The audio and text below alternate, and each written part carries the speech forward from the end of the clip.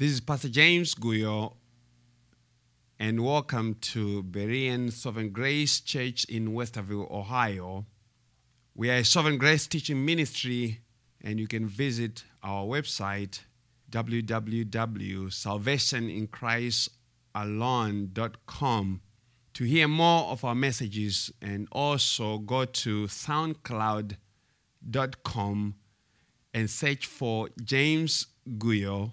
My last name is spelled Guyo, or you can search Berean Sovereign, just Berean Sovereign, and you will see our messages there also. May the Lord bless your hearing, and may He serve you for His sake, for Christ's sake, and for the sake of His gospel. And now to our gospel teaching. Let us go before the Lord in prayer. Our Father who art in heaven, Lord, we come before the myriad of saints and angels who are singing, Holy, Holy, Holy. And indeed, Lord, your name is holy, and may your name be hallowed on earth as it is in heaven. And we pray for the kingdom to come, the kingdom of Christ. We pray that the Lord will come and gather from all the four corners of the earth, all His people, those whom He redeemed by His blood. And Lord, we know that you are such a wonderful and faithful shepherd of the sheep, and none of your sheep are going to be lost. As we are here bearing testimony of your faithfulness, seeing where we used to be and where we are, and the testimony that you have put on our lips to say Jesus Christ is the Son of God. Jesus Christ is our Lord. Jesus Christ died and resurrected. All these wonderful things, Lord, we now speak because you called us to yourself. Lord, now we pray as we go in this chapter of John that you may help us with understanding of what it is that you would have us to understand this day about things pertaining to salvation, pertaining to our standing before you, things pertaining to the work that you accomplished. Lord, we just ask that you give us spiritual ears to hear. And Lord, we ask for your blessing in Jesus' name. Amen. John 11:23 to 27. John chapter 11, verses 23 to 27. We're just going to read these verses and have a very long introduction, which is the whole sermon is an introduction. Jesus said to her, and that's Jesus talking to Martha, your brother Lazarus will rise again. Martha said to him, I know that he will rise again in the resurrection at the last day. Jesus said to her, I am the resurrection and the life. He who believes in me, though he may die, he shall live. And whoever lives and believes in me shall never die. Do you believe this? She said to him, Yes, Lord, I believe that you are the Christ, the Son of God, who is to come into the world. That's the word of the Lord. Our title is Sleep, Death, and the Resurrection. I usually have about 10 titles, and I have to choose which one to use for the message. Sleep, Death, and the Resurrection, or number 2, verse 10, the theology of the Sadducees. The theology of the Sadducees. The gospel is the gospel because it is good news. It is some glorious hope of those who are in Christ.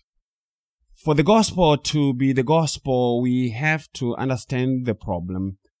Because if we don't understand the problem, then the gospel becomes just some other very good Christmas story, some story that ends very well, but it's not much different from some Clint Eastwood movie.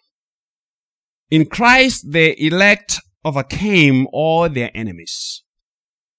The gospel is good news because we overcame all our enemies that would do harm to us as to be sent to hell. And our enemies are sin, death. The law of God is your enemy. It's not your friend.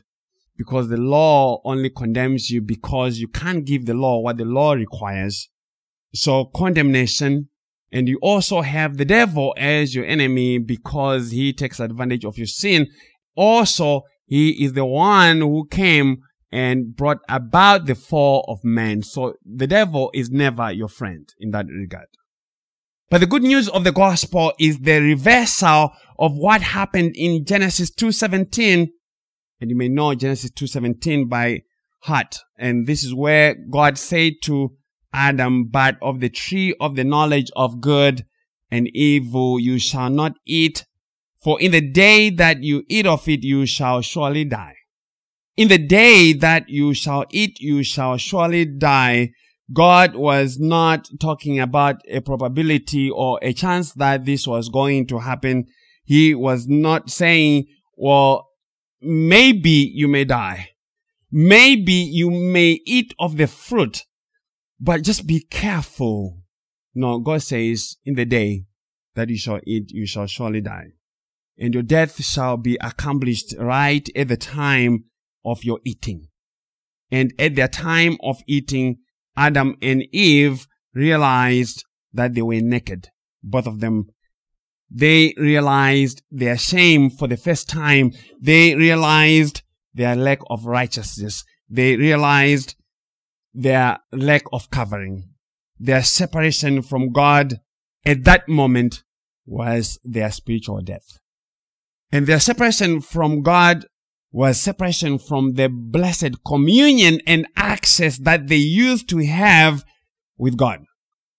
So Adam and Eve died at the moment that they disobeyed the commandment. And so they died spiritually because physically they still continued to function. But for Adam and Eve, their death, their separation was not a total separation from God because God continued to preserve them for the coming of Christ. They could not die physically right away because why? They carried the hope of salvation. Christ was going to come through as the seed of the woman. Christ had to come. And so God kept them, but they still had to experience some measure of the curse that had been pronounced on them. But the unbeliever, when they die, they are going to undergo the full penalty of eternal destruction. According to Apostle Paul, that will be away from the presence of the Lord and from the glory of his strength. And that's from 2 Thessalonians 1 verse 9. So eternal destruction is being taken away from the presence of the Lord and from the glory of his strength. And that does not mean one ceases to exist. No, it is just a removal of all that is good from a sinner, that which they used to enjoy on account of the elect. The only reason why we have all the wonderful things that we have here in this life is on account of the redeemed church of Christ. The government is to our service. The companies, everyone here on earth is doing things for our sake. Because as soon as God removes his elect from here, guess what? He's gonna bring it down. He's bringing it down. And when you have been removed from the glory of Christ and the strength of Christ, you are left with no strength. You are left with no comfort. You are left with no friend. You are left with no communion with nobody. When someone loses their house, they lose their job, they lose their friends, they lose their wife or husband, they lose their kids, they have been ruined. Why? Because all their sense of comfort and communion has been removed from them. And we know that from the story of Job. Job had all that taken away from him. And the unbeliever shall be in a similar state, but only worse and eternal. And that's what I see the scriptures as declaring. The scriptures, I don't think they are saying the believer, when they die, they just cease to exist. And that's going to be the subject of our teaching in the light of the gospel. What becomes of you when you die, even if you die tonight? Where do you go? what really happens to your soul. Who are you? Who is Mike? Is Mike just some physical body with some battery connected to him? Is that the teaching? Is that the understanding of the scriptures? Is that the understanding of Jesus? Jesus promised eternal hell and fiery torments. And so we have to pay close attention to what Jesus said, because it is He who made hell. It is He who came from heaven. He knows about things. He has always been there. So His opinion about anything really matters. My opinion doesn't really matter. So our opinions to try and redefine things so as to soften the words of Jesus are not helpful, and they mean nothing in the bigger scope of things. They are just giving us a false hope. We are just getting ourselves a pacifier. And hopefully that even at 42, I can get a pacifier and take myself to sleep. Jesus did not die to deliver us from eternal unconsciousness. There's nothing bad about being unconscious and feeling nothing. There's nothing that is bad about being unconscious. There's actually way too much comfort in being unconscious. And so the gospel does not say Jesus came to die that He may redeem us from unconsciousness, from the pain of unconsciousness. It does not say that. It says He delivered us from the power of sin, from hell, the devil. He delivered us from the wrath to come. And the wrath to come is not eternal unconsciousness, people. That does not make sense. Jesus died to remove us from the fiery torments of God's judgment in hell. And God is going to do whatever He pleases, and there's no unrighteousness in Him. Whatever He decides to do with you and me, there's no unrighteousness. And so eternal life is not just duration of time, because in the theology of Jesus, in the book of John, He ties Himself to eternal life. He ties what you say about Him to eternal life. And eternal life is not necessarily just duration of time, but according to Jesus in John 17 verse 3, it is to know the true God and Jesus Christ whom He sent. So, unless you know the true God and you know Jesus Christ, then you don't possess it. You don't have it. Eternal life means salvation from condemnation. Eternal life means salvation from condemnation. And so it applies only to the redeemed. The unbeliever is never said to have life or eternal life. It's nowhere in the text. The unbeliever is never said to have eternal life or life. Why? Because life is in the context of redemption. Anyone who does not have the life of Christ is by definition dead, even if they are alive in the flesh. If you do not possess the life of Christ, because Christ says He gives His people His life. He gives. So if you have to be given life, it means naturally you don't possess that life. Why? Because there's no created thing that intrinsically, by their own nature, possess life in themselves. We don't naturally possess life in ourselves. All life is in God and is sustained by Him. The unbeliever, as I said, is never said to have eternal life, and yet they shall live eternally. They live eternally not because they have power to sustain themselves, but because God sustains them. Because all things are sustained by Him. In Christ, all things hold. Right? And He holds all things by the word of His power. So it is the power of Christ that keeps the constitution of the unbeliever in hell, that they may experience the punishment. So eternal hell is not eternal unconsciousness. It is to continue to exist without the life that the redemption of Christ gives. There's a quality to the life of Christ. And living eternally does not mean one is immortal either. We live eternally because our life is hid in the eternal one. Our life is hid in Christ. The unbeliever lives eternally not because they are immortal, but because God sustains them by His power. Only God is immortal, but He sustains all things. So living eternally means one is sustained by the one who is immortal. And God does not run out of gas like a car. He doesn't need to refuel. He has all the power. He does not get hungry. He doesn't get tired. So God sustains the life of the saved through the life of Christ, and He sustains the unbeliever in hell by His power. And I do not see any theological problem with an eternal hell. And if I do see a problem with an eternal hell, where am I anyway? What does my opinion really matter about what Christ has said? God is not calling us to see if we agree with what He has determined to do. He is not inviting us to have our input on the matter. He is just declaring to us, He's telling us how things are and how they are going to be. And if Jesus threatens it, then it is real. He means it. He is God. He does not lie. And so the death of man began with the fall into sin by Adam and the consequent separation or alienation which shall be finalized in hell.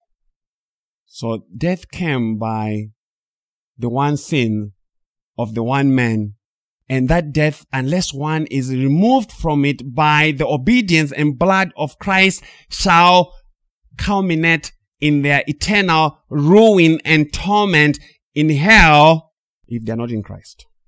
But we need to know what that means. This is going to be a long teaching. I need it for me too. I was debating on whether I should do 2 or 3 messages. Then I realized that if I do that, I'll end up with 5. So I decided to just make it 1 because I have to move. But we need to know what that means.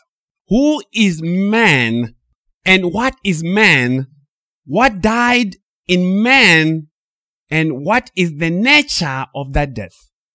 And what becomes of the soul of the one who dies in this life? And unless we understand the constitution of man, then we cannot understand what becomes of them as far as God has revealed. Genesis 2:7, Moses says, "And the Lord God formed man of the dust of the ground, and breathed into his nostrils the breath of life, and man became a living being." Man consists of 2 parts: the material and the immaterial. The dust of the ground, that is the physical, the tangible, the material substance of man.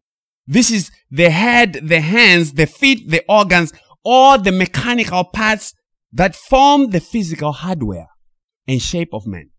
That's the dust. But there's no life in the hardware as constituted. God had to breathe life into the nostrils of man, and man became a living being. And so there's something interesting about the breath that God breathed into man. God does not breathe in and out so as to sustain his own life. God does not have lungs. He does not need to breathe in oxygen and breathe out carbon dioxide that he may continue to live. You can't put God on a respirator. To breathe is creaturely. For God to breathe means to give life. To give life to man as a creature that was devoid of life. And what was breathed into the nostrils of Adam was not a tank of oxygen. It was a life animating principle. It was the soul, the immaterial part of man. And this soul is the life principle in man. Why? Because men do not run like us. The life of man is not in the battery or in the food that they eat. It's not. The life of man is in the soul. It is the soul that was breathed into man that bore the image of God. It's the soul. It's the soul that bore the image of God. For the soul is spirit in nature. It is immaterial, as I said, which means it does not have moving parts. The soul does not have nuts and bolts like a car engine. So the soul is what makes the person, and the body is the hardware that is animated by the soul. The Bible predominantly uses soul and spirit interchangeably to mean one and the same thing. There are others who say that a human being is body, soul, and spirit, and so they make a distinction between the spirit and the soul. And there are few verses that almost insinuate that, but the larger testimony of the Bible is that a human being is soul and body. And so that's what we're going to take in our teaching. Okay? The soul is what has consciousness. It is what has personality, the mind, and memory. The soul has consciousness and memory and does not need your brain. But the memory and function of the soul is mediated through the hardware of the brain. When the hardware of the brain fails, like with Alzheimer's patients, it is not the soul that is failing. It is the hardware through which consciousness is expressed that is failing. But the brain is not the soul. It is the means by which the soul expresses itself and the means by which the soul and the body are integrated. The brain is the means by which, that's the connection point between the soul and the body. But the soul does not need the body to survive. It is the body that needs the soul to keep functioning with the identity and consciousness and morality of a human being. So the soul is the identity of the person. The physical body is the dwelling or the housing, is the container for the soul. Is the container. When one gets demon possessed, this is very important. The men who had the legion of demons, what did they do? They came and overpowered the soul of the person and overtook the control of the person. So they took the control of the faculties of the brain, and then the demon begins to express its personality through the hardware of the person. So the brain is the control tower, and the soul controls the body through the hardware of the brain. So when you have demon possession, they come and overtake, and they take the joystick of your brain and they begin to detect things. And so you go crazy. And that is why, according to the theology of Jesus, the Holy Spirit, the stronger man, has to come and wrestle the demon off of the controls and enables the human soul to take charge back again. So you need a stronger man who comes and overpowers the demon from the controls. Understand that? So the physical body is what enables the soul to function under the environmental conditions that are imposed by the life on Earth.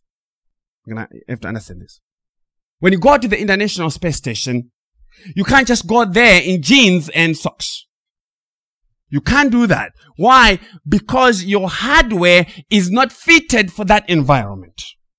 So you have to go to NASA and get a special suit that is fitted for life in that environment. When you go into deep water diving, you need a special suit that is designed for you to be able to live in that kind of environment. And so this body is the dwelling place, that's the housing, that's the equipment that the soul needs to have life and function right here in the conditions of life on earth. Okay, understand that?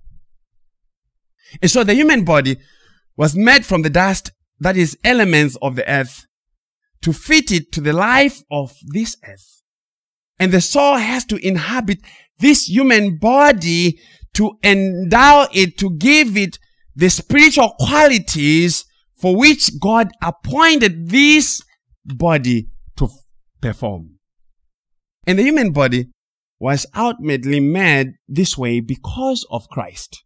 The human body preaches the gospel.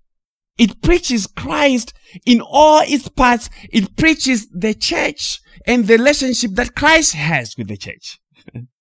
And so human beings could not have 4 legs or 4 hands because Jesus had to come and be put on the cross, nailed exactly the way he was nailed.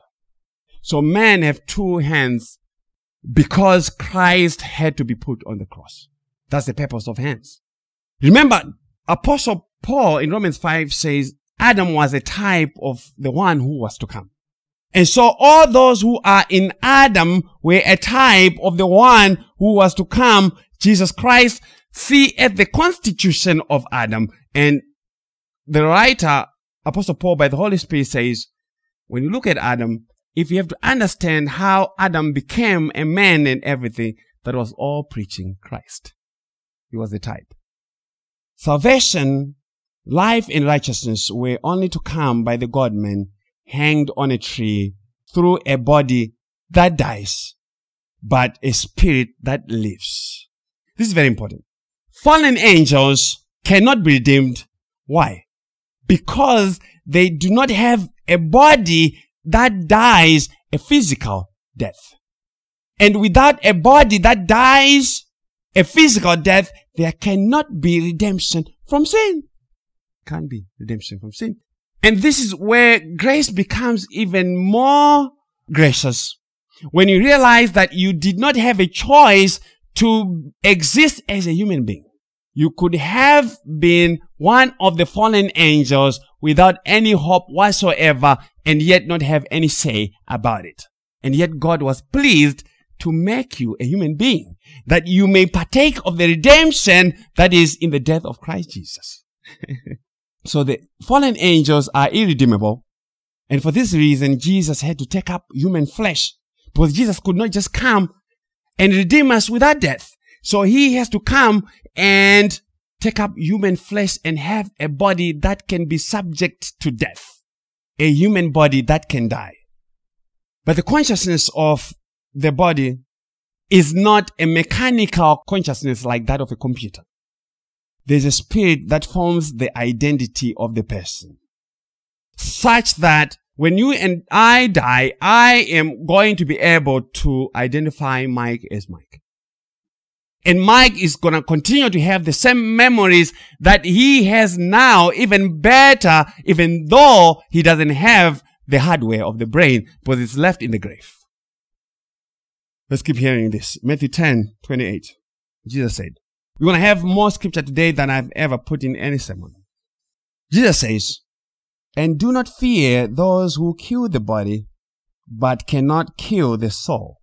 But rather fear him who is able to destroy both soul and body in hell. This is what Jesus is saying. He's saying the body can be destroyed because it came from the dust. But the spirit, the soul, came from God. Can't be destroyed. Only God is able to do anything to your spirit. Only He can bring, because all the suffering that we do ultimately in this life, we experience it in the physical body. Pain is expressed in the physical body. But there's no one who has any power whatsoever to destroy your spirit. Even the devil does not have that power. So the soul does not get killed as to be put in a casket. It does not cease to have life or cease to exist because someone drank some poison or they died. And so Jesus knows about these things, and so we have to say everything that Jesus says. The human being, I'm going to have to keep saying this, is not like a car. The human being is not like a computer that dies completely and is only animated back to life when you put gas in it and install a new battery. That's not how it works. That is a very materialistic approach to spiritual matters, and it is not correct. And that's the doctrine of the Sadducees. We're going to be talking about Sadducees because they approach things exactly that way. What are we talking about? We are trying to get some understanding, some scriptural understanding of what becomes of a sinner when they die and what that death means in the context of the gospel. When Lazarus died, when Jesus said, Lazarus, our friend Lazarus is sleeping, and then said later plainly that he is dead, what did that sleep mean? What did that death mean? What really is happening? When Moses died, what did that mean? Because Moses died, you remember that him and his brother Aaron did not go into the promised land. They died. But yet we see Moses showing up with Elijah at the Mount of Transfiguration. He showed up. And yet he had died at least 1,500 years before the Mount of Transfiguration. Yet he showed up. And his body was still in the ground. And so that has to tell you and I that when a person dies, there's only a separation of the physical body and the immaterial soul. And the immaterial soul continues to have a conscious existence. Listen to Luke 9, 28 to 31. Luke chapter 9, 28 to 31. Now it came to pass about 8 days after these sayings that he took Peter, John, and James and went up on the mountain to pray. As he prayed, the appearance of his face was altered, and his robe became white and glistening. And behold, two men talked with him, who were Moses and Elijah, who appeared in glory and spoke of his decease, which he was about to accomplish at Jerusalem. Moses in the company of Elijah, talking about the death of Jesus in Jerusalem. Moses had some physical body because he was identified as a man, some heavenly spiritual body that he had, which was not the body that he used to have. And he had consciousness that he could talk about the death of Christ in Jerusalem, having a conversation. Now, someone who is dead cannot do that. They cannot do that.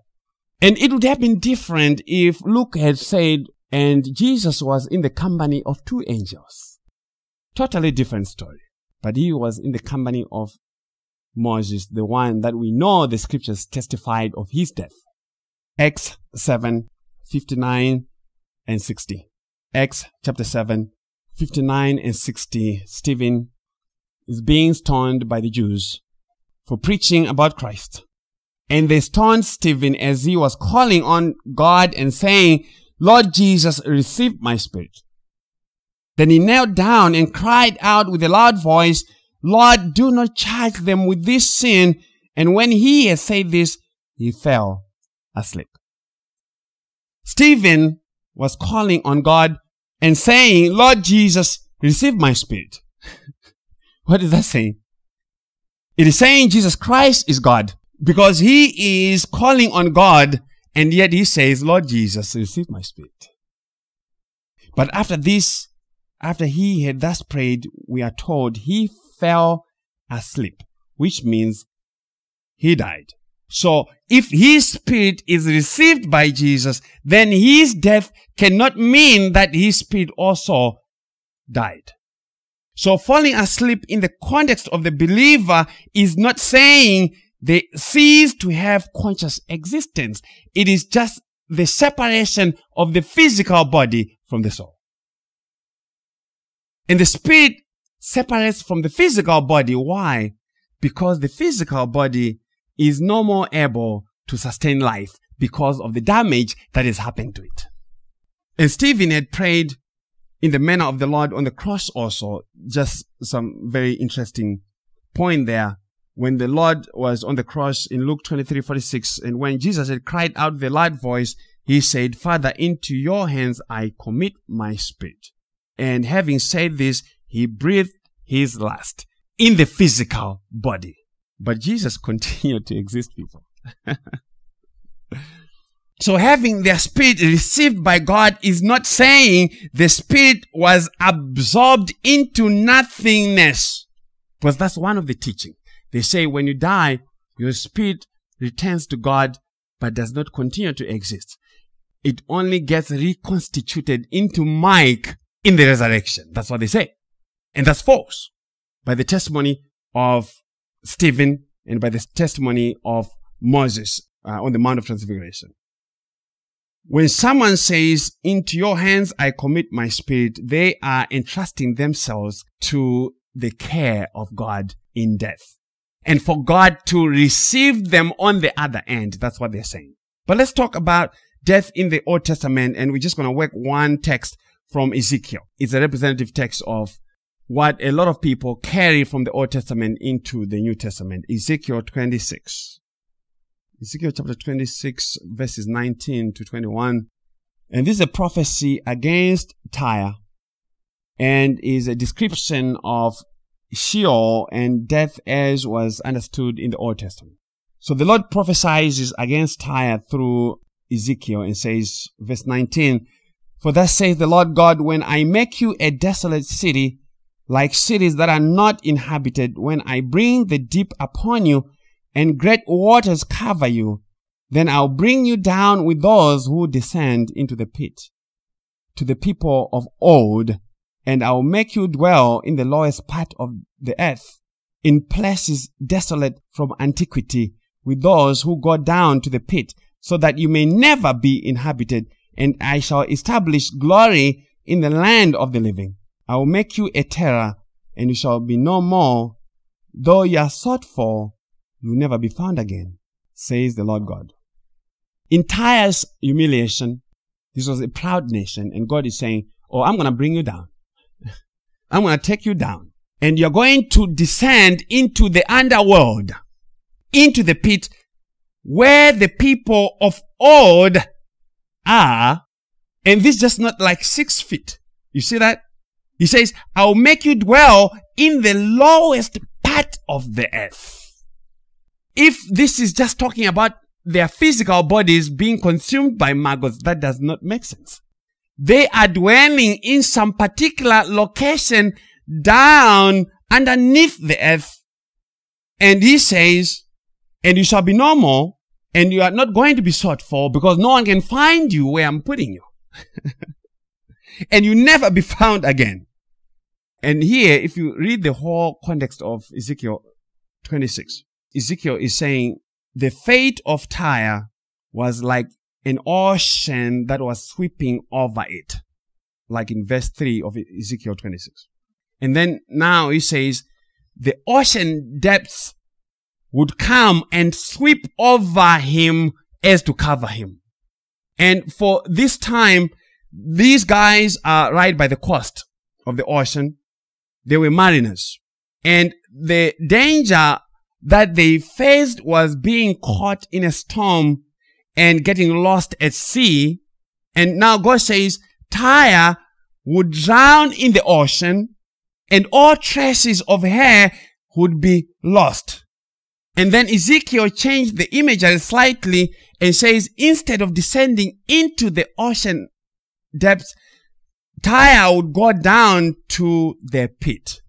And the pit is a figurative way of expressing death. So pit is synonymous with shore or the grave. And when you read Proverbs 1:12, Isaiah 14:15, and a whole lot of Old Testament passages, they speak of the same kind of teaching. Okay? So in the Old Testament times, death was such a fearful event because they did not understand the gospel the way that we do. And so they expressed it that way as a place where there was no hope whatsoever. But the saints of God, some of the saints of God really understood something about the resurrection, as you hear from Hebrews 11. Because Hebrews 11 is going to talk about the Old Testament saints and the hope that they had. So those saints were different from the rest of the people who did not know the gospel. Okay. So Ezekiel expressed this thought about Tyre that she would enter the place of the departed dead and never be able to return to the land of the living, and people would long for her, but she would never be found again. And so that was a good summary of the understanding of death in the Old Testament. And we can't use that understanding and carry it forward into the New Testament. We have to hear what the New Testament light is on that aspect. Okay? Like with all reading of the Bible, I think you understand the Bible better when you use the New Testament as your lenses to go through the Old Testament to gain real understanding of what those things were. Okay? But when people died in the Old Testament, it gave some understanding that Sheol, or the pit, was a place of unconscious existence. But that is not so. The idea that is expressed is the inability of these who had died to be able to come back again to physical life by themselves. When people died, depending on whether they were elect or not, they entered into one of two places. Sheol, the place of the dead, is the place of those who have died, whom God hated, the wicked, or they went into Abraham's bosom. Abraham's bosom was the holding place, the temporary resting place, the city of refuge for all those who had the faith of Abraham, the Old Testament saints. Okay. And in this place we are told, Abraham's bosom, that Abraham, the rich man, and Lazarus had conscious existence. Luke 16, 19 to 26. Let's go there. Luke chapter 16. The Lord says, verse 19, there was a certain rich man who was clothed in purple and fine linen and fed sumptuously every day. But there was a certain beggar named Lazarus, full of sores, who was laid at his gate, desiring to be fed with the crumbs which fell from the rich man's table. Moreover, the dogs came and licked his sores. So it was that the beggar died and was carried by the angels to Abraham's bosom. The rich man also died and was buried. And being in torments in Hades, he lifted up his eyes and saw Abraham far off and Lazarus in his bosom. Then he cried and said, Father Abraham, have mercy on me, and send Lazarus that he may dip the tip of his finger in water and cool my tongue, for I am tormented in this flame. But Abraham said, Son, remember that in your lifetime you received your good things, and likewise Lazarus evil things. But now he is comforted, and you are tormented. And besides all this, between us and you there is a great gulf fixed, so that those who want to pass from here to you cannot, nor can those from there to pass to us. Many who want to minimize hell will argue and say this was just a parable. They'll say this was a parable. It was just some story, some fable. But if you read the New Testament, there's no parable that Jesus ever told the names of the characters. He never told any parable where he named the names of the characters. So this is not a parable. This is a real story. Because when Jesus was speaking in parables, he would clearly state, the scriptures would say, if you're reading the Gospels, they will say, and he told them a parable. They always qualify that. And he told them a parable. Also, this is not a parable because in the conversation that Jesus had with the Sadducees, he taught this about who God is and what happens in the resurrection. Luke 20, 27 to 40. Luke chapter 20, 27 to 40. Luke says, Then some of the Sadducees who deny that there is a resurrection came to him and asked him, saying, Teacher, Moses wrote to us that if a man's brother dies, having a wife, and he dies without children, his brother should take his wife and raise up offspring for his brother. Now there were 7 brothers, and the first took a wife and died without children, and the second took his wife, and he died childless. Then the third took her, and in like manner the 7 also, and they left no children and died. Last of all, the woman died also.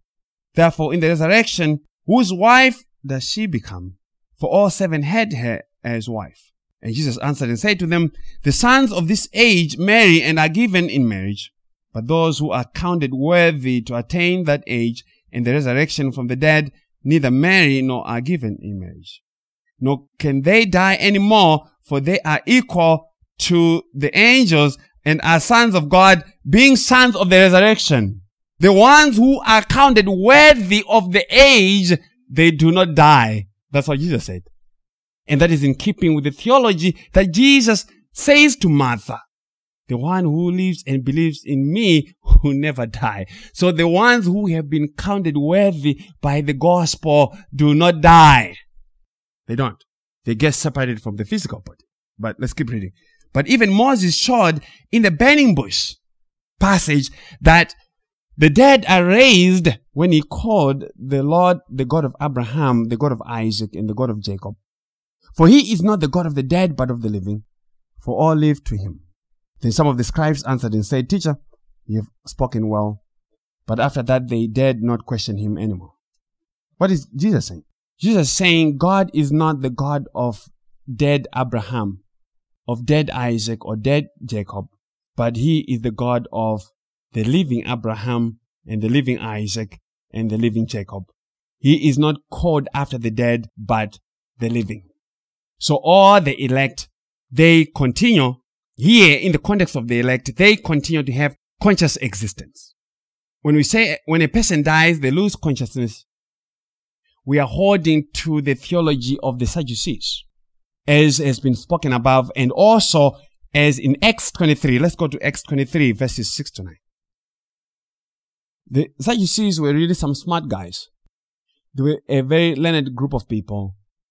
You could say a group of college professors, very smart. And so they didn't believe in angels and resurrection, all those things. But here what Luke says in Acts 23, 6 to 9, but when Paul perceived that one part were Sadducees and the other Pharisees, he cried out in the council, Men and brethren, I am a Pharisee, the son of a Pharisee. Concerning the hope and resurrection of the dead, I am being judged. And when he had said this, a dissension arose between the Pharisees and the Sadducees, and the assembly was divided. That's the Sanhedrin, because the Sadducees were also in the Sanhedrin. And so Paul, getting in trouble, almost getting to be stoned because of preaching the gospel, is like, okay, I think I have a way out here. I'm going to bring the resurrection, and I know what these guys believe because Paul is a Pharisee. And so the Pharisees and the Sadducees begin to argue. Okay? But this is what he said, verse 8, for Sadducees say that there is no resurrection and no angel or spirit, but the Pharisees confess both. So the Sadducees do not believe in spirits. They do not believe that when you die, you have a spirit that leaves your body. They don't believe that. And so those who are saying when the believer dies, they just die like a car, they are holding to the theology of the Sadducees. And listen to verse 9. Then there arose a loud outcry, and the scribes of the Pharisees party arose and protested, saying, We find no evil in this man, but if a spirit or an angel has spoken to him, let us not fight against God. So those who say the soul dies and doesn't exist anymore, they are fighting against God. Those who are the elect of God continue to live and are preserved by God himself. And so Abraham continued to exist as Abraham, even though his physical body was dead. And it is this Abraham that was in conversation with the rich man and Lazarus. And so the conscious existence of Abraham testifies to the conscious existence of Lazarus, even the conscious existence of the rich man who was in fiery torments. So we are arguing here for the conscious existence of the soul before the resurrection. Jesus said, all live to God. They are dead to us because they have left the realm of our own existence. We can't see them. We don't see where they are, but God has them in their proper places according as he has determined for them, whether they are reprobate or they are elect. So where was Lazarus the brother of Mary and Martha, when he died. Where did he go? For the 4 days. Where was he? When Lazarus died, his physical body separated from his soul. His body shut down, his organs, all that respect and sustains the physical life shut down because of sickness. And so it was not inhabitable for the soul, and so the soul departed. Remember, he had fallen sick. And so when the soul departs the body, it is escorted by angels, according to Jesus, to its respective place. As Lazarus, the beggar, was escorted to Abraham's bosom, the non-elect, according to Jesus in the story of Abraham, the rich man, and Lazarus, the non-elect just wake up in hell. The rich man woke up, which means he came to his consciousness and he was in hell. But the elect are escorted by angels to their place of rest. Angels waiting for them. So the rich man woke up from his nap and found himself in the place of need, desperate need. God had translated him by his power right into hell. But we need to understand the progression of the revelation of the gospel in order for us to properly sort things out.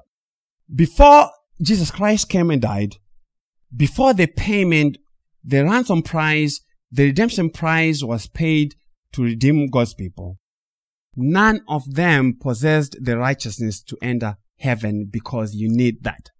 The payment had not yet been made. And since heaven requires proper and full payment, no one could be in the presence of God.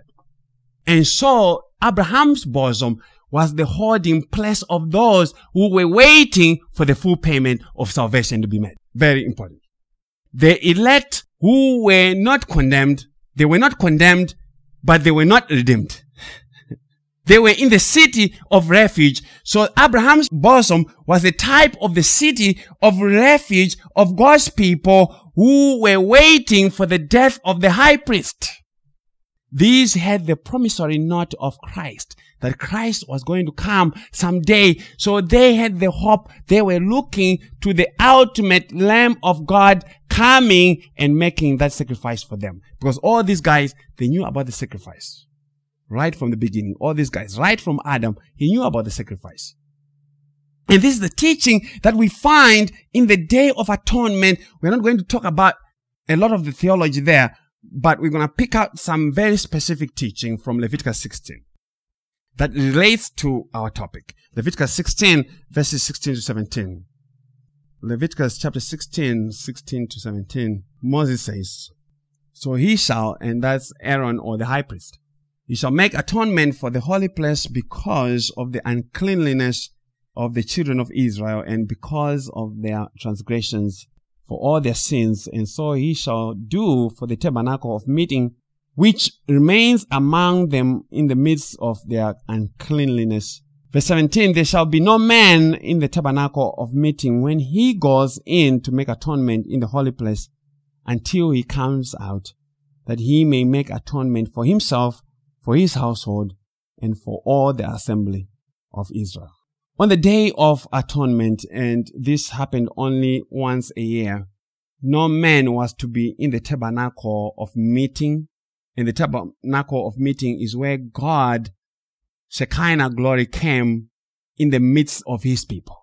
And this was the place where atonement had to be performed. So the Holy Spirit says, the high priest went in to the holy place to make atonement. Okay? To make atonement by way of the blood sacrifice and by the way of the appointed high priest. And this was the way that men have to approach a holy and righteous God. God has to come and teach Laurie how to approach him, because Laurie, because of sin, does not know how to approach such a person. So this is how you approach such a holy and righteous person. You approach him by way of blood and by the way of the high priest that has been appointed by him. You hear the gospel there? So on the Day of Atonement, the high priest Aaron in this case had to enter with the blood of a sacrifice into the Holy of Holies. And when he did that, the text says no one could be with him in the whole tabernacle. Nobody. No one but himself. What does that mean? No one could approach as to meet with God until the sacrifice had been given and accepted. And this is also speaking to the fact that when Christ made atonement, he made it all by himself. No one helped Jesus to make atonement for us. Nobody. So God says, when the high priest goes in, no one is supposed to be in there. Guess what? I'm going to kill you if you get in there. So as long as the veil stood between the Holy of Holies and the Ark of the Covenant, where God appeared, it testified that the way to God had not yet been opened. And that's Hebrews, and we're going to touch that later on. So as long as the old covenant stood, the way of peace with God had not yet been opened, and none could go to heaven.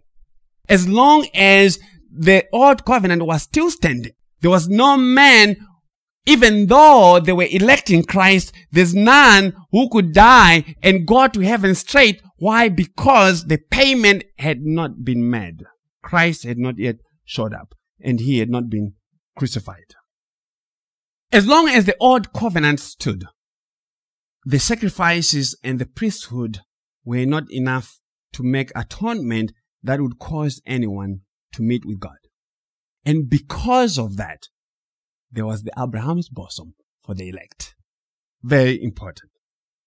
On this Day of Atonement, the text says the people were only allowed to enter into the tabernacle after the high priest had already entered the Holy of Holies, made the sacrifice, finished that work, and then came out alive.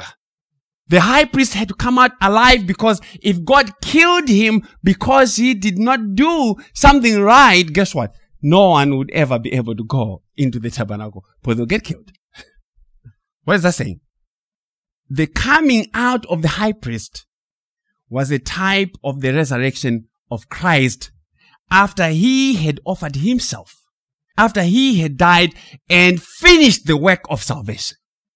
With respect to Christ, the Day of Atonement is the death of Christ on Mount Calvary. This is the Day of Atonement. Understand me? On the cross, Jesus was both the sacrifice and the high priest. When you read the New Testament, it uses the language of he offered himself. So he is offering himself as the high priest and as the sacrifice. And so until he had offered himself and resurrected, none could enter heaven, because God had not yet received and accepted the redemption price or the ransom payment for them. And that is why when he died, immediately this happened. Matthew 27, 50 to 53. Matthew 27. Matthew 27, 50 to 53, Matthew says, and Jesus cried out again with a loud voice and yielded up his spirit. Then behold, the veil of the temple was torn in two from top to bottom, and the earth quaked, and the rocks were split, and the graves were opened, and many bodies of the saints who had fallen asleep were raised.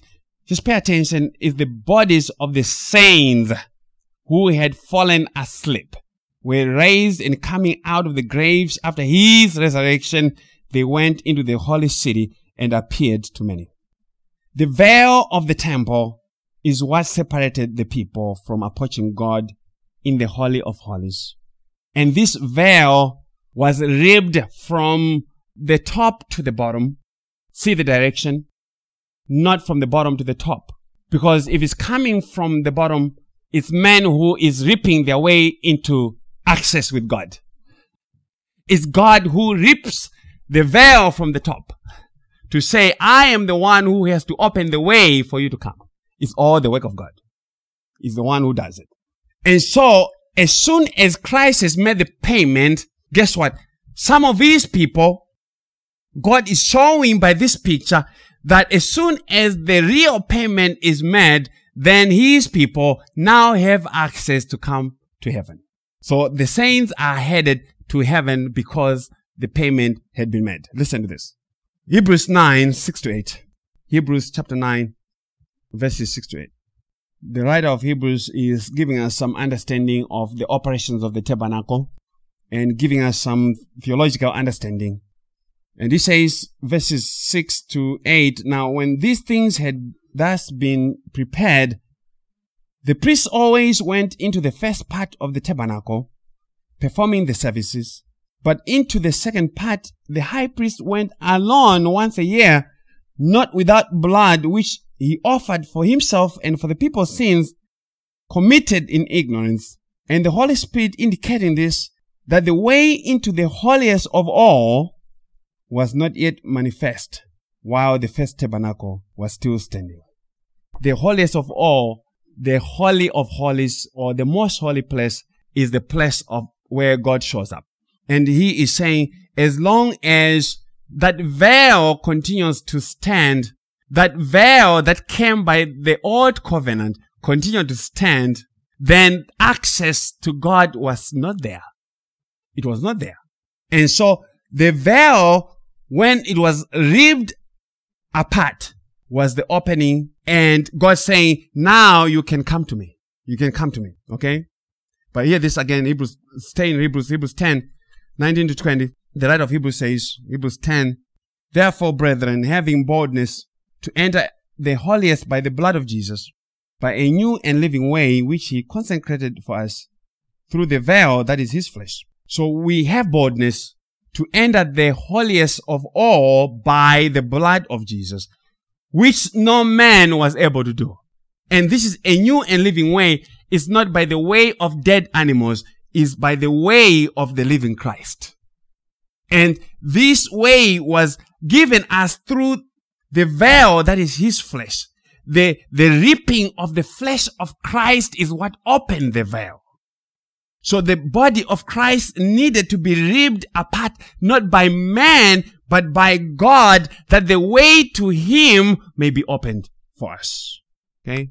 And so that ripping of the veil was speaking of the total and complete access and forgiveness that sinners have been given by the blood of Christ.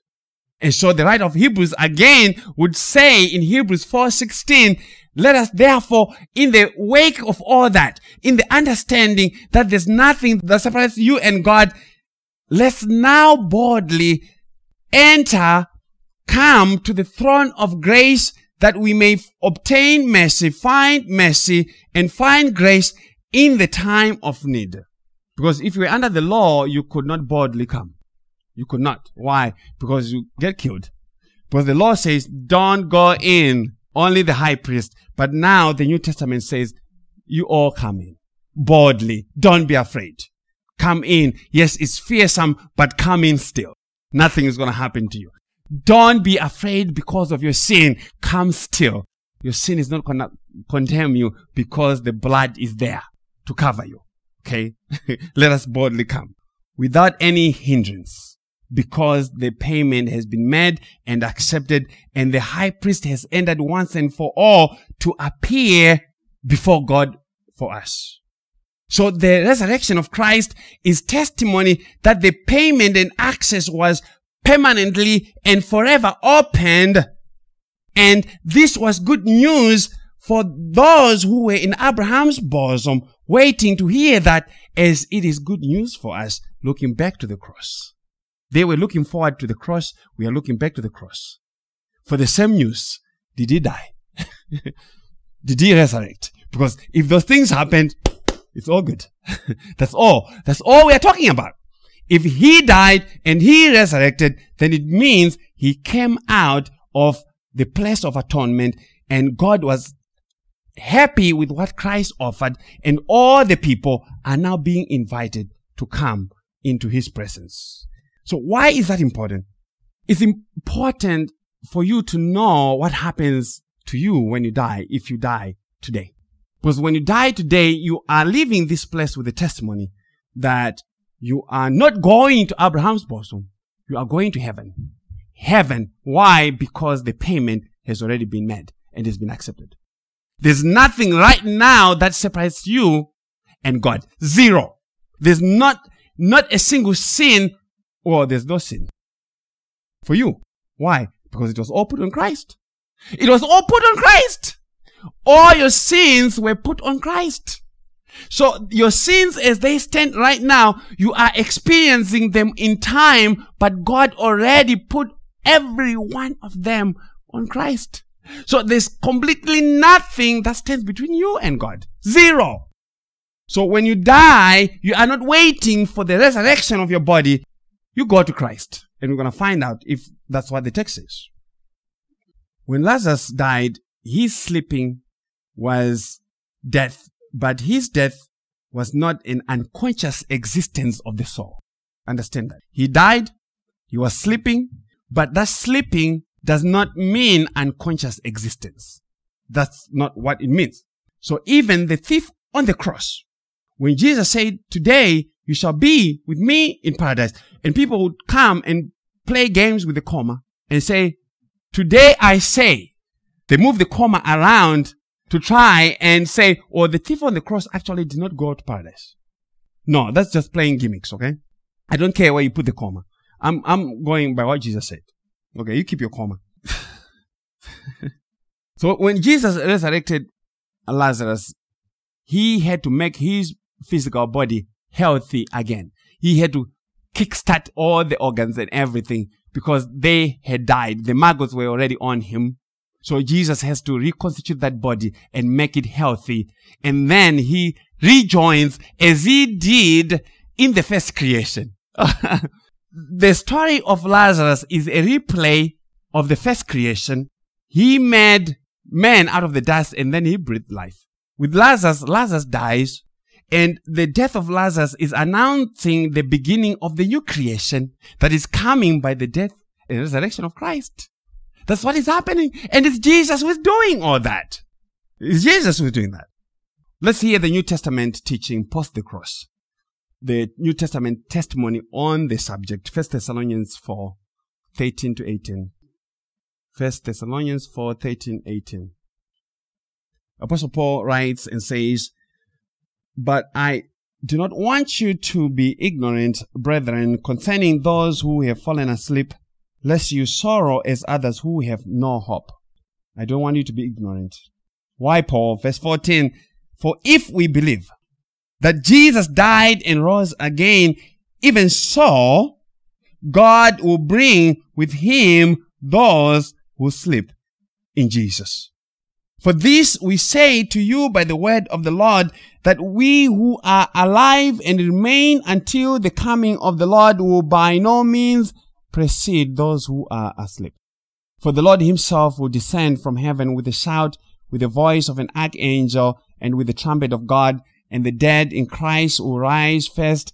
Then we who are alive and remain shall be caught up together with them in the clouds to meet the Lord in the air, and thus we shall always be with the Lord. Therefore, comfort one another with these words." The gospel is the message of comfort. This is a message that I can bring to a believer who is bereaved. I can bring a message of hope to them. Those who sleep in Jesus are not those who are unconscious in Jesus. The Holy Spirit knows everything about words. If he wanted to tell us about unconsciousness, he would have said, all those who are unconscious in Jesus will come with him. It does not say that. It means the believers who died in Christ, believing the gospel, but whose souls went to be with the Lord. And so as the Lord returns, he raises their bodies from the ground, and then he rejoins their bodies with the Spirit, and they become one. So that has to happen, and it happens instantaneously.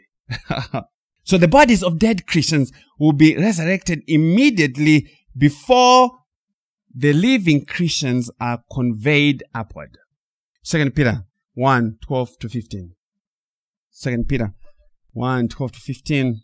For this reason, I will not be negligent to remind you always of these things, though you know and are established in the present truth. Yes, I think it is right, as long as I am in this tent, to stir you up by reminding you, knowing that shortly I must put off my tent, just as our Lord Jesus Christ showed me.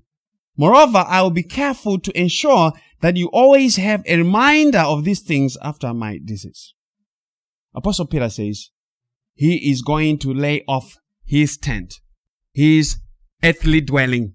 The body is the tent that the soul lives in on earth. It's an earthly dwelling, and if you are laying off, it means you are taking off something from something. You are taking off your jacket. You take off your jacket from your body and you put your jacket in the closet. And so when the body is being taken off in death, the body is put in the closet of the grave and the soul remains. When you take off your jacket, you don't go into the closet with the jacket. You stay outside. So the spirit, when God removes this earthly tent by way of death, he leaves this earthly dwelling here because it's not yet fitted for heaven. But he takes the spirit. He takes the spirit. And the spirit continues to live. John 14, verse 1 to 4. John 14, verse 1 to 4. Jesus says, let not your heart be troubled. You believe in God, believe also in me. In my Father's house are many mansions. If it were not so, I would have told you, I go to prepare a place for you. And if I go and prepare a place for you, I'll come again and receive you to myself, that where I am, there you may be also. And where I go, you know, and the way you know. The Lord said he would come and receive the apostles to himself. How would he receive a dead body to himself? What is he receiving to himself? Because he said, when you guys die, I am going to receive you myself. What is Jesus receiving? Is Jesus helping them in their burial? That can't be what Jesus is saying. It can't work. If these guys become just dead and physically dead and nothing else goes after that, then what Jesus is saying does not make sense. John 14:19. A little while longer, and the world will see me no more, but you will see me. Because I live, you also live. Because I live, you live also. Those in Christ do not die. They do not lose conscious existence. Hebrews 12, 22 to 24. Hebrews 12, 22 to 24. The writer of Hebrews says, but you have come to Mount Zion. Laurie, Mike, and I, we talked about that last night in a different context.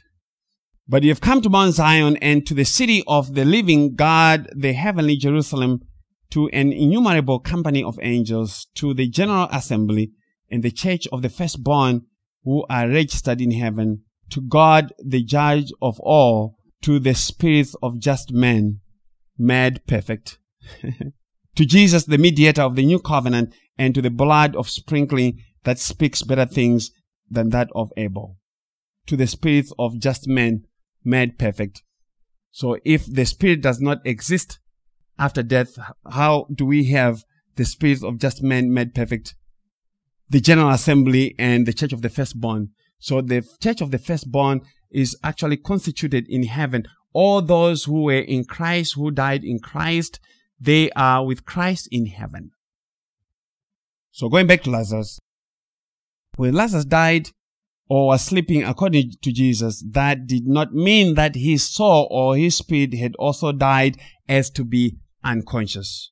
Death is a separation of the physical body with the immaterial soul, but the person continues to live. God is spirit, and yet he has consciousness. Fallen angels are spirits, and they have consciousness, and they can even be chained. God can chain a spirit. That's what he says in Jude chapter 1. Jude 1:6. And the angels who did not keep their proper domain but left their own abode he has reserved in everlasting chains. They're in chains under darkness for the judgment of the great day. So these are spirits who do not have bodies, but yet God somehow is chaining them. I don't know how he does, what kind of chain he uses. Okay. So demons are spirits and yet have consciousness. And so the believer has this hope that because of Christ's payment of their ransom, when they die, they not only retain their consciousness, but they also go to heaven. Apostle Paul said, Philippians 1, 19-26. Philippians 1, 19-26. For I know.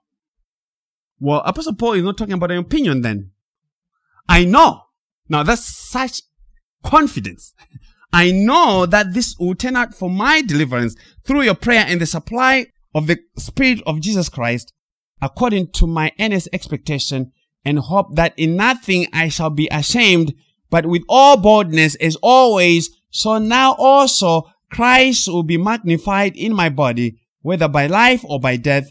For to me, to live is Christ, and to die is unconsciousness, and to die is gain. But if I live on in the flesh, this will mean fruit from my labor, yet what I shall choose I cannot tell. So Apostle Paul here is in a conundrum, and he is saying, I am trying to decide. And he is not choosing between unconsciousness and consciousness. That's not what he is deciding. He is choosing between remaining with the saints or going and being with the Lord, which he says is gain. He says it is far better if he dies, because then he shall be in the presence of the Lord. Verse 23-26. For I am hard pressed between the two, having a desire to depart and be with Christ, which is far better. How can it be far better if someone is just going to die? Nevertheless, to remain in the flesh is more needful for you, for your sake, and being confident of this, I know that I shall remain and continue with you, all for your progress and joy of faith, that your rejoicing for me may be more abundant in Jesus Christ by my coming to you again. 1 Corinthians 5, verse 1-8.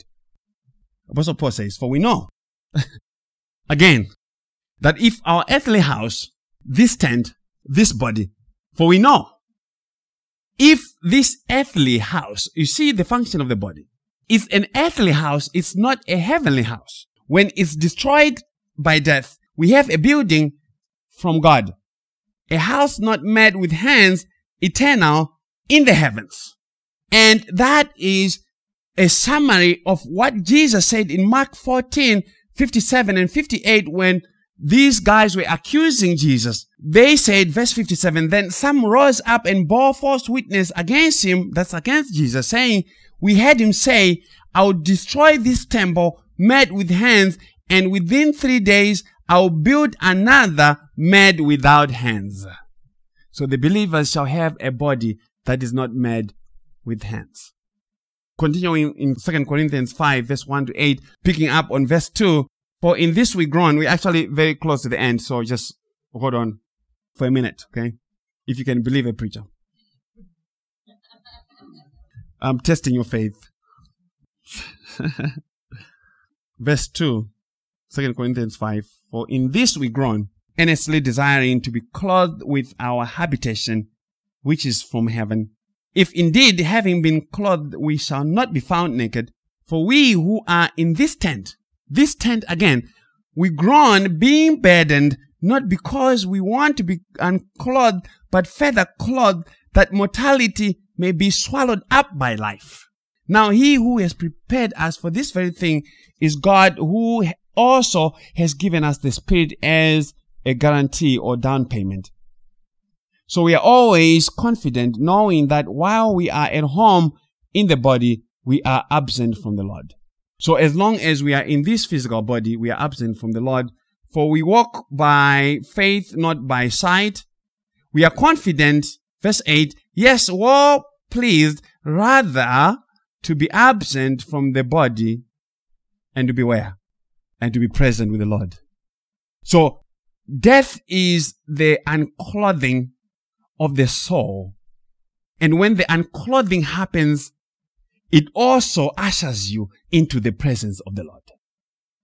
To be absent from the body in death is not staying at the church house where you were buried. It means you go to be with the Lord, which is gain and which is much better.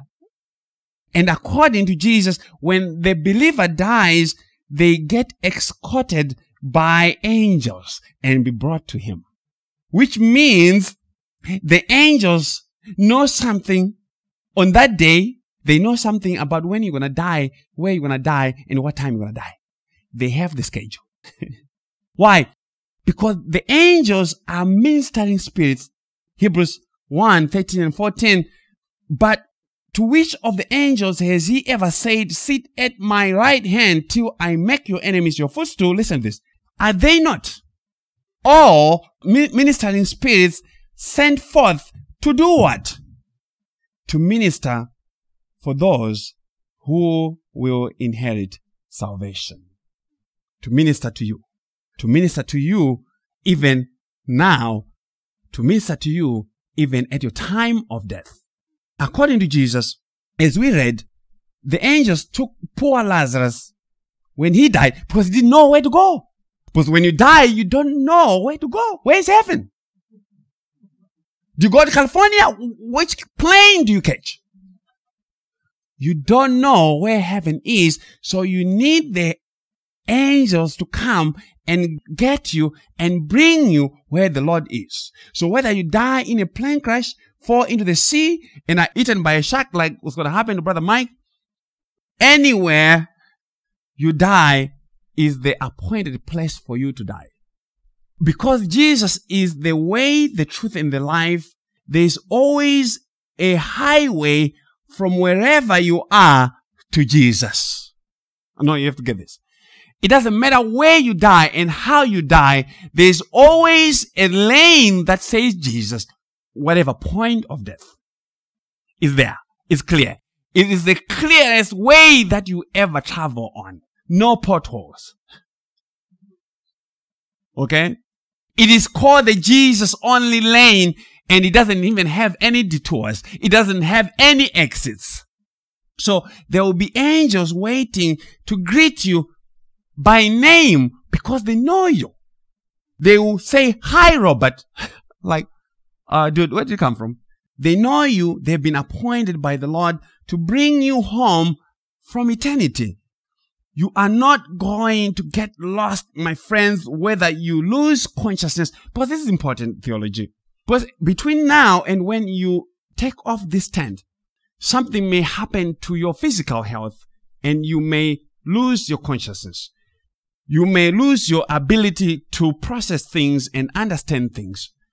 To disease, dementia, Alzheimer's, Parkinson's, all those kind of things that affect the brain.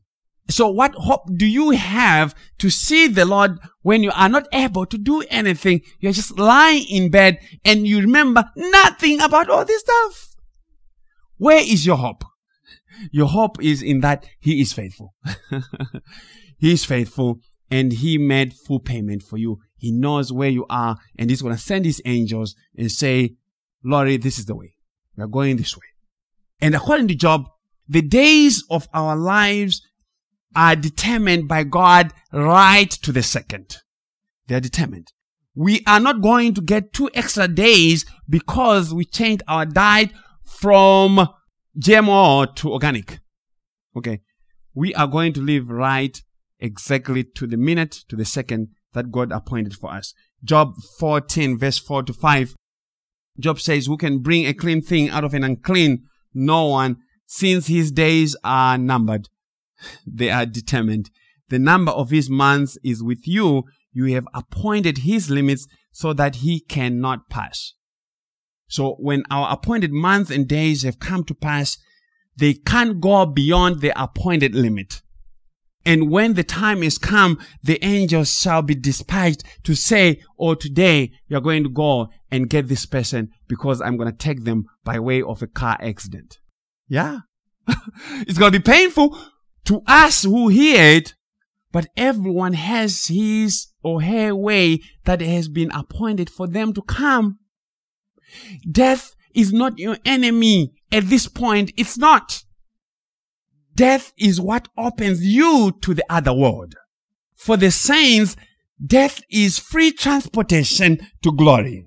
For the fare was already paid on the cross by Jesus. And so the one who died believing are they who slept in the Lord, which means they rested. So the sleeping there also is speaking to the rest that they have because they are in Christ. Their physical body rested from the infirmities and corruption of the flesh. And their souls rest because they finally entered into God's own presence with the Lord Jesus Christ. So sleeping is used only for those who died in the Lord because the death of the physical body is temporary. Okay, so this is where we are. Sleeping is used only for those who died in Christ because their death is temporary. But as one old saint said, death for the believer is only but a putting off of an ill-fitting shoe. It's a shoe that just fits badly and you're almost walking on your toes. And in death, you get rid of that and you begin to walk freely. So I said all that to say, I do not think that the scriptures teach soul sleep as someone actually remaining unconscious when they die. And I don't think they teach that they soul sleep even for the unbeliever. I think that according to the testimony of scripture, that the unbeliever and the believer, they continue to maintain consciousness. Okay. The unbeliever consciously awaits judgment in the place of the dead and the second death in hell. The believer, meanwhile, awaits reunification of their body and soul in the resurrection of the body. And Jesus has already made a down payment of that resurrection and has given the Holy Spirit as a seal and guarantee. And the one who believes shall not enter into judgment according to Jesus, but has already passed from death unto life. The one who believes, as we were talking last night, has right now eternal life. The one who believes has eternal life, and if you have eternal life, then you don't die. You can't, because you already have eternal life right now. Okay? So the one who was resurrected by the new birth shall not sleep as to wait for the physical resurrection. They are not sleeping as to be unconscious and then waiting for the physical resurrection to happen. No, that's not true. The resurrection of the physical body is only the resurrection that we shall be waiting for. The spirit is going to be glorified when we die. Okay? Apostle Paul says, "For to me to live is Christ, and to die is gain." These passages of scripture become more important as we get older. As we begin to feel that the body is not the same as it used to be 20 years ago. They become very precious because they minister to us, because that's a sure testimony of all those who are in Christ. This is the hope of the gospel. Okay? For me to live is Christ and to die is gain. So the life that we have in Christ now is just going to continue even past your death. And so Jesus said to Martha, "Your brother will rise again." And Martha said to him, "I know that he will rise again in the resurrection at the last day." Yes and no, Martha. Jesus said to her, "I am the resurrection and the life. He who believes in me, though he may die, he shall live. Your brother Lazarus shall live because he is one of mine. The testimony that I have of him is, teacher, the one whom you love is sick." The one whom you love. So because Christ loves you, you shall live. Not because you love Christ. Christ did not love Lazarus because the sisters made some free food for him. Christ loved Lazarus because he loved Lazarus. And Christ loved Martha for Martha, not because of Lazarus. Christ loved Mary for Mary, not because of Martha and Lazarus. So Christ loves you for you, not because of anything that is in you. It's not because you love Christ. No. is because he loves you. And because he loves you, the testimony and the hope that he gives you is that if you live and you believe in him, you shall never die. And then he says, do you believe in this? Do you believe? Is that your testimony? Do you believe that you shall live and never die? Because I am going to live. I'm not going to die. Remember, I said there's a guy who asked me, well, James, when you die, how do you like to die? I said, no, I am not dying. I don't know about you. I shall continue to live because my Jesus overcame death. Death has nothing on me. And so we'll close with the testimony of Simeon in Luke 2, verse 29 and 32. Luke 2, 29, 32. Simeon said, Lord, now you are letting your servant depart in peace. Simeon had seen the Christ. He had held the Christ. He laid his hands on salvation. And he says, Lord, you are letting your servant depart. Not only depart. Where are you departing, Simeon? I am departing to be with God's people, and I depart in peace according to your word. For my eyes have seen your salvation, which you have prepared before the face of all peoples, a light to bring revelation to the Gentiles and the glory of your people Israel. I shall depart in peace according to the Lord's word, for my eyes have seen Christ in his gospel. That's the seeing that you have to do. You have seen the salvation that is in the gospel of grace, and you have believed it, for you walk not by sight but by faith. So what is the hope the Christian has when everything is said and done, whether Hillary or Trump, is to depart in peace? Whatever becomes of this country, whether it gets poor or gets richer, there's no hope for you here. Your hope is to say, I am departing in peace because of Christ's finished work. I am going to Beulah land because that's where your life is hidden in Christ there. Praise the Lord for his gospel. Amen. I'm done. I didn't think I'll be done today, especially since Brian came. When Brian comes, I have to add 30 more minutes to my sermon. Let us pray. Dear Heavenly Father, Lord, we thank you for your Son, Jesus Christ. We thank you for the hope that he has given us and the testimony that he has given his people, that they shall not die. These who have put their hope in him, they shall not see death, but shall only die as to be with you, which is far much better, and gain. May this be an encouragement to your people this day, to say, whatever this life has been to them, broken promises, problems with family, broken relationships, whatever it is, physical sickness, that these are not the final commentary of their life. The final commentary for them is that they shall depart in peace because they have seen their salvation, the gospel of Jesus Christ. Lord, I just pray for all the saints whom you have gathered this morning, that you may be with them even as they depart later on to their respective homes. We thank you for bringing them here to encourage us, and thank you for the words that you've given us to minister to them. And I just pray that you continue to bring remembrance to some of these things, that you may encourage them. Lord, may you keep them on the road back home, help them to get home safely. And may you keep us here also as we stay behind. And Lord, we just pray that you bless all your saints who shall gather to hear this message. We pray and we thank you in Jesus' name. Amen.